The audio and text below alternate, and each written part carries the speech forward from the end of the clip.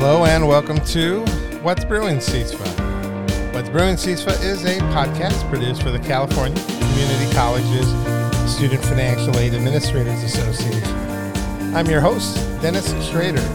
I serve as the 2021-2022 CISFA past president.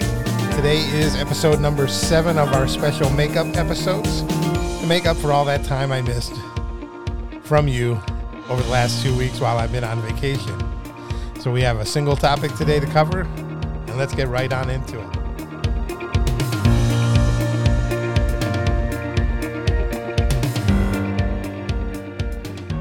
And again, welcome back to a special episode of What's Brewing CISFA. For today's topic, I decided it was going to be FAFSA simplification. In fact, so simple, when I look at the notes that I put on my page here, because I always have my notes up in my Evernote, I have almost nothing there. That's how simplified the FAFSA's been. But really, FAFSA simplification, we could talk specifically about what it's meant in the last couple years, over a long period of time, and where we're heading. Let's start way back in the day. I can tell you, when I started going to college, that's how a bad story always starts, right? When I started going to college, it was actually a paid-for form. It wasn't no free application for sure.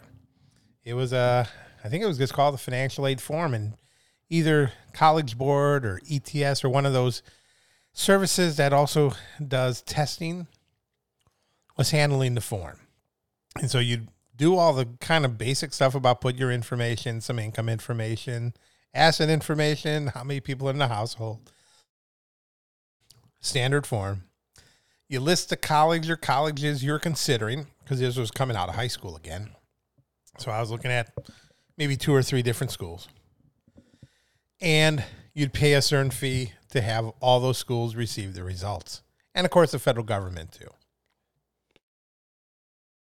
And then somewhere during my undergraduate years, during one of the reauthorizations, I'm sure, of the Higher Education Amendment or Act, the Act as amended, we got the FAFSA, the free application for federal student aid. The form would be processed for the federal government for free for students, results sent to schools, and it would be used to determine your aid eligibility. So that was simplification in the sense that it cost nothing. I think back, though, in those days, too, there was still over 100 questions on the form. But in reality, no one ever fills out all of the questions. There are some sections meant for some students and parents that some don't have to do. If you don't file a tax return, you don't have to fill out certain lines about your adjusted gross income, your taxes paid, your exemptions, etc. And so there are some things that get to be skipped over. But the form was long. But over the years, some things were added. At one point, we added in questions about drug convictions. I think this was probably in the late 90s. And it basically was asking if you had ever been convicted of possessing or selling illegal drugs. And there was a number of very complicated questions for those who might have had that kind of involvement to mark accordingly, because what would happen is either it would not have any effect on your aid at all because it happened so long ago, or because of the type of conviction it was. It could mean that you weren't going to be eligible for aid for the whole school year, or that you might not be eligible for aid at all, depending upon, again, a number of different factors. And so that was added into the form, added some confusion. Of course, when you're talking about that, then other questions come up, Well, what if a person is a former felon? Can they still get aid? Well, yes, if it wasn't one of these things specifically to being convicted of possessing or selling illegal drugs, yes, very possibly. And so those type of moral type of questions would come up. But this was added for a particular reason at a particular time. Someone in Congress or whatever asked for it, and thus it became a rule. We've always had that requirement for selective service for male students between 18 and 25. So that got simplified recently. This was part of the recent FAFSA simplification process. because back in December 2020, the FAFSA Simplification Act, in a sense, was passed as part of a larger congressional bill, probably a lot of funding type of things going on. This was, of course, in the first year of the pandemic, but it got passed, and it put into effect a lot of things that we'd been looking at for a number of years. We always had a champion on our side, maybe not for everybody, they would say, but Senator Lamar Alexander, who also at one time had been Secretary of Education, had always talked about trying to get the FAFSA down to a postcard's worth of information. And so he's always had that drive. And this FAFSA simplification gets us, I guess, closer to his dream of having a shorter FAFSA. Why do we want a shorter FAFSA? We want more students to apply, less students and parents to be confused, and less students and parents giving the wrong information because they just don't know exactly what's being asked for on the form. Now, I've never found the FAFSA to be as complicated as a tax return, but if you are a first-time parent or student looking at it, it can be extremely daunting of a form. And so FAFSA simplification was needed, is needed, and will probably continue to be needed as things move forward. Now, of course, there's some trade-offs. You know, the simpler you make a form or the less information you ask, the less information you have available to kind of really, you know, refine how you calculate and determine whether a student has need for financial aid. You know, if all I asked you was how much money did you earn in a given year, in my mind, I might be able to kind of play around and come up with an idea. Well, you know, yeah, you're rich, or you're doing well, or you're not. But I haven't asked you all the other things that could relate to that. What if you were self-employed and all I asked you were your gross earnings? Tells me nothing about the expenses of you running your business. What's the net on that? Or for those even with a W-2 and you have what seems to be good income, what if you have, like a friend of mine, 6 kids? Well, that's a large household to support. And do we take that into account? I may not have. And thus, when I'm trying to figure out financial aid eligibility for someone in that household, I could be far off. So there's that kind of issue. I've always thought that, you know, if the FAFSA, if there was some way to just glean this information from the IRS, who has so much more information on income and such from the households, to use as many years as possible of income and information. Because again, it gives us a long-term view of the family's fiscal stability. Because the FAFSA really just asks for 1 year of income. Like we talked about in a number of episodes ago, the FAFSA that comes out this October of 2022 will be for the school year that starts the fall of 2023, and will use income from 2021. Just 1 year of income. What if we could have multiple years of income so they do some averaging? Well, can't really do that. There's ways to address issues after the fact for those who may have lost jobs, retired, been laid off, etc.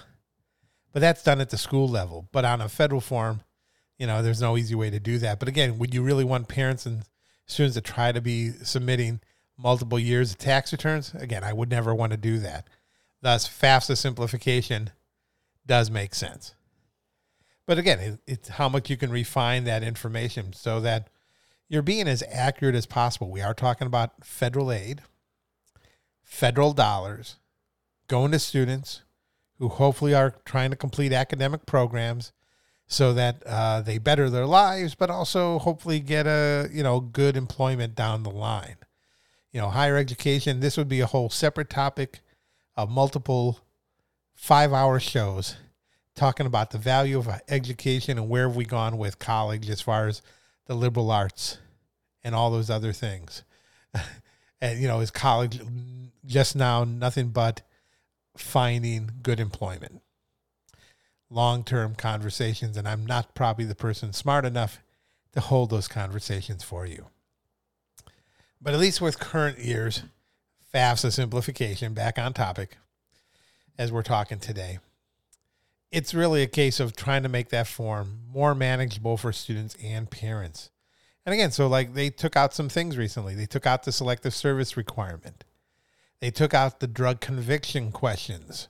Now, the thing is, though, if you look at a current modern day FAFSA, you may still see those questions, but they're no longer part of the eligibility requirements on the form. The other thing is they're going to tinker a little bit with that federal formula that calculates the EFC. They're going to tinker with it so much, they're not even going to call it EFC anymore. So instead of having an expected family contribution number, we're going to have what they call the student aid index. And there will be some changes to that. In the past, an EFC could be no lower than 0. But in reality, we knew that students and parents probably had what the formula would calculate to be a negative EFC. In other words, it's one thing if the federal government says, based upon all your income and information presented on the FAFSA, we would expect you could give $0 towards the cost of going to school. In a sense, a 0 EFC. But what if that income was even much lower than that? Then in a sense, they're not even meeting their, by formula, overall living costs. In a sense, then we would have a negative EFC. There's no way that's accounted for currently. But this is something that through FAFSA simplification and some tweaking to the formula will be accountable in some way in the formula. It will have negative EFCs. But again, like I said, we're even changing the wording. It's not going to be EFC. It's going to be SAI, Student Aid Index.